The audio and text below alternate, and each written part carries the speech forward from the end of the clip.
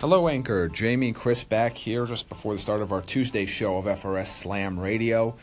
Well, Raw was... bad. It was bad. It was something. It was bad. The first 2 hours were bad. First two and a half hours were bad. Chris is very mad. TLC was better than that. Chris is mad online and in real life. There are so many questions. Why is Kane beating Finn Balor? Clean, squashing in the middle of the ring. We're having champion versus champion matches all over the place. We have a pay-per-view called Clash of Champions in the next month. And Raw's under siege, whatever that means. Under siege. Yeah, I mean, that's... Shane invaded. There's so many things they can do with this for it to make sense and for it to work.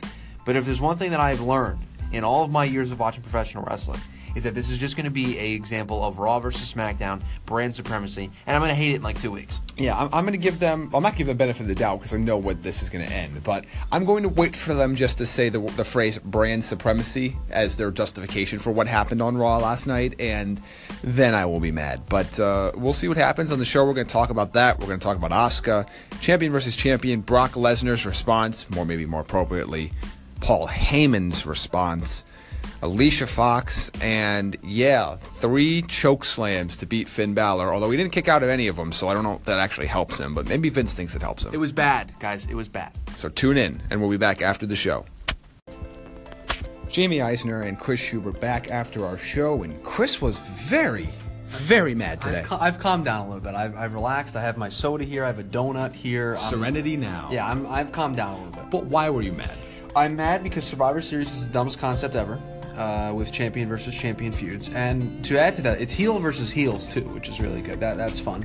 But the other reason why I've cooled down is because I'm actually excited about SmackDown tonight. Are you? Yes, because I am intrigued to see exactly how they weave together the heel that Shane McMahon portrayed on television on Raw last night with the face that he is in this feud against Sami Zayn and Kevin Owens, and how they try to intertwine all of that into a 2-hour show. Yes, and something I also want to see is what match is Kevin Owens and Sami Zayn going to be in on this show? Yeah, I mean, the one thing WWE has is they have options. They can put them in the Team SmackDown match if they want to, or they can have Shane and them do their own thing. So I think you're going to learn about Sami Zayn and Kevin Owens' role in Survivor Series, but also Shane McMahon's role as well. Yeah, it's going to be a very interesting show. Could be a good pivot point, and depending on how well it's executed, Chris might actually be happy tomorrow, maybe, but probably not. Not holding out hope. Yeah, he's a sad Mets fan, so life is just miserable for him. So we'll be back tomorrow with our SmackDown review on FRS Slam Radio, which is 7 to 9 a.m. Pacific Time. Check out at FRS Slam on Twitter for all that information and all of our articles today. And even Chris has an article that he has to finish up and do today, so we're looking forward to that. Thanks, guys.